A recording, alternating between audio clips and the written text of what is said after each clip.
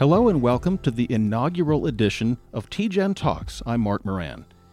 Translational research, the movement of laboratory discoveries into new drugs, devices, or therapies toward improved patient benefit, forms the cornerstone of the work conducted at Translational Genomics Research Institute, more commonly known as TGen. Since day one at TGen, the goal has always been to champion the use of an individual's underlying genetic profile to guide clinical decisions, whether preventing, diagnosing, or treating disease, matching each patient with the appropriate therapy based upon the underlying biology of his or her specific disease, which leads to a higher percentage of patient benefit while lessening unnecessary toxicity and time spent on ineffective therapies. By identifying treatment options in this manner, medicine becomes more rational, more precise, and, more personal. Joining me today is TGen founder and its president and research director, Dr. Jeffrey Trent. Welcome. Glad to be here.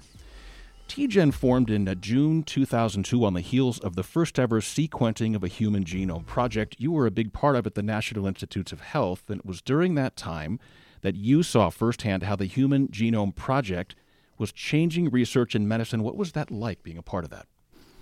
It was unquestionably an exciting time. It's one that saw the introduction of new tools, simpler methods, and really which led ultimately now to smarter treatments.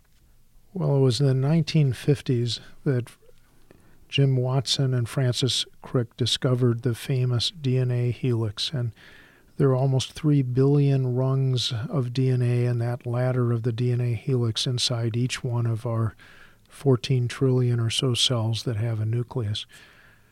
But really understanding the structure of DNA is different than knowing every single one of those letters, all 3 billion, and that was the Human Genome Project's goal. It was a remarkable, epic time in medicine, certainly one of the major areas on par perhaps with the medical moonshot, but really left us with opportunities that we know will be understanding and reading that information as a major textbook in medicine for the next 100 years.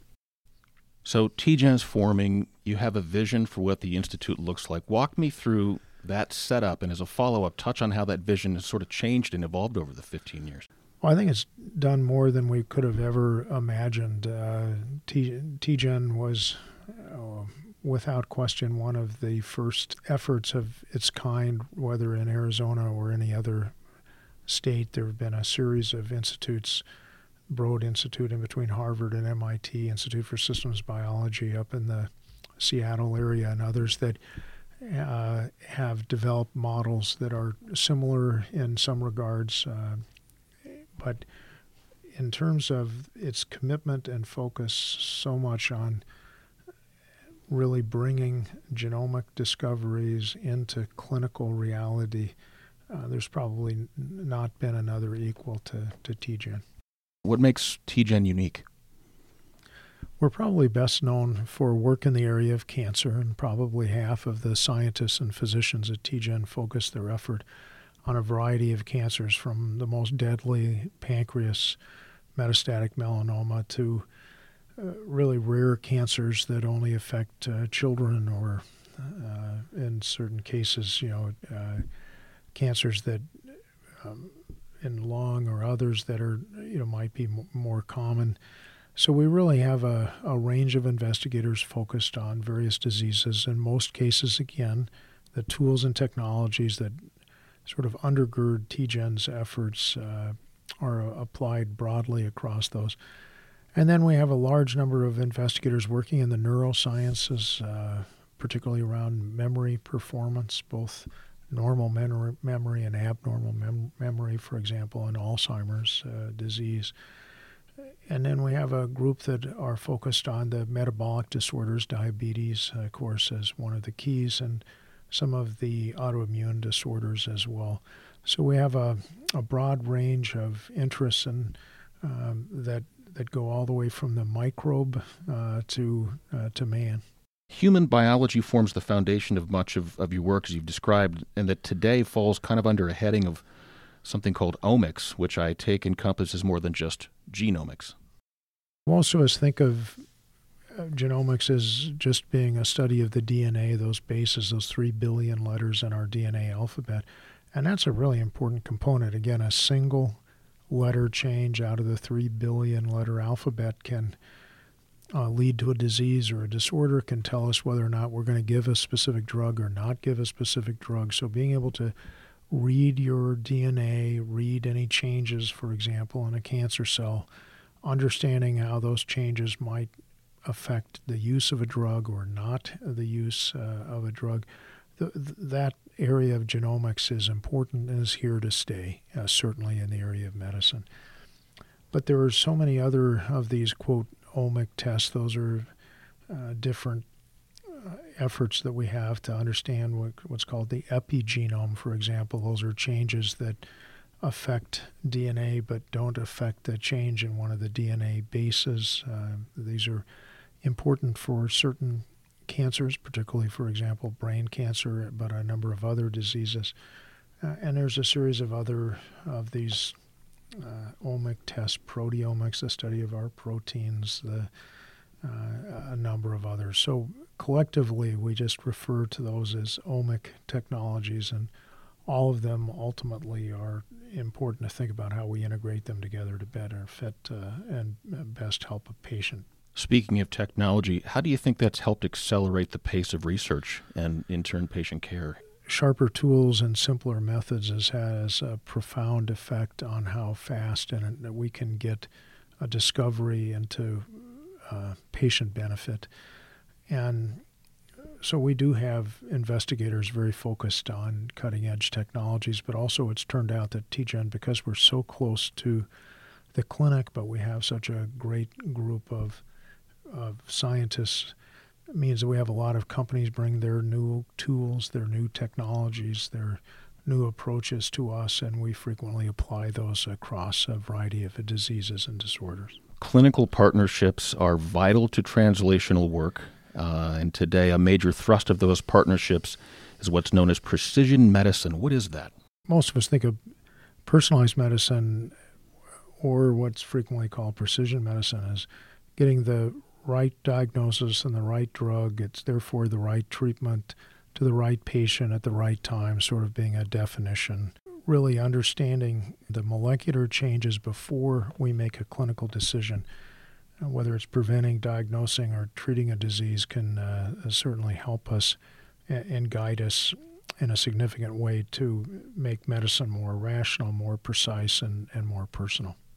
Do you ever feel like you're searching for a silver bullet when you talk about precision medicine? Whether you want to call it a silver bullet, an Achilles heel, to really shoot at that monster of cancer. We search through the genomic information in hopes of finding a change that can allow us to leverage, for example, for a patient sitting in front of us today, an existing drug, perhaps used in a different indication that might benefit them. And when we see those, it is euphoric sometimes. And it is incredibly exciting. It's incredibly disappointing sometimes as well. With the advances comes some challenges, I'm sure, and perhaps one of the most pressing is how to handle all the data that's generated when a person's genome is sequenced, or when you have large studies that produce billions of data points. What's TGen doing to handle big data? So when we sequence a patient's cancer, we are usually sequencing around 90 billion data points. And then we have to sequence that about 100 times when we look at hundreds to thousands of individuals over the course of the year. So we literally have petabytes of data at TGen. The supercomputing resources we have are extraordinary. We use over a million CPU hours a month. Here we are 15 years down the road since TGen was founded. What do you think the future of patient care looks like 15 years further down the road? Well, I don't think we're going to be able to say that our iPhone is our primary physician, but we are going to keep our genomes on our iPhones or Galaxies or whatever that is, that it will be common at birth for data to be generated and kept, both for medical information but also for a number of aspects of planning. I do think that we're going to predict disease far more early, which is the key for many of the cancers that we look at. We're finding ways today, you read about them all the time, to edit DNA to, for example, correct some changes that may be present in certain of our cells, and we're going to see more and more of that. How does your affiliation with California-based City of Hope affect your mission? There's no doubt that working with the City of Hope is simply a milestone moment for TGen and provides us a future that we think really will bring more hope to more patients. This 115-year-old medical center has had its focus on cancer and is among the leaders in the world in really using your own immune cells to challenge and kill, for example, cancer cells. This is the future of everything we're doing today in modern science and medicine. And so if you take the work at the City of Hope in the immune area and now you combine it with the really important undergirding of genomics, you get a sense of why there's so much of excitement of physicians and scientists working together. Dr. Jeffrey Trent, thanks very much for joining us today. All right, thank you very much. Dr. Jeffrey Trent is founder, president, and research director at TGen, the Translational Genomics Research Institute. TGen, an affiliate of City of Hope, is a nonprofit biomedical research institute based in Phoenix, Arizona. Learn more at tgen.org. I'm Mark Moran.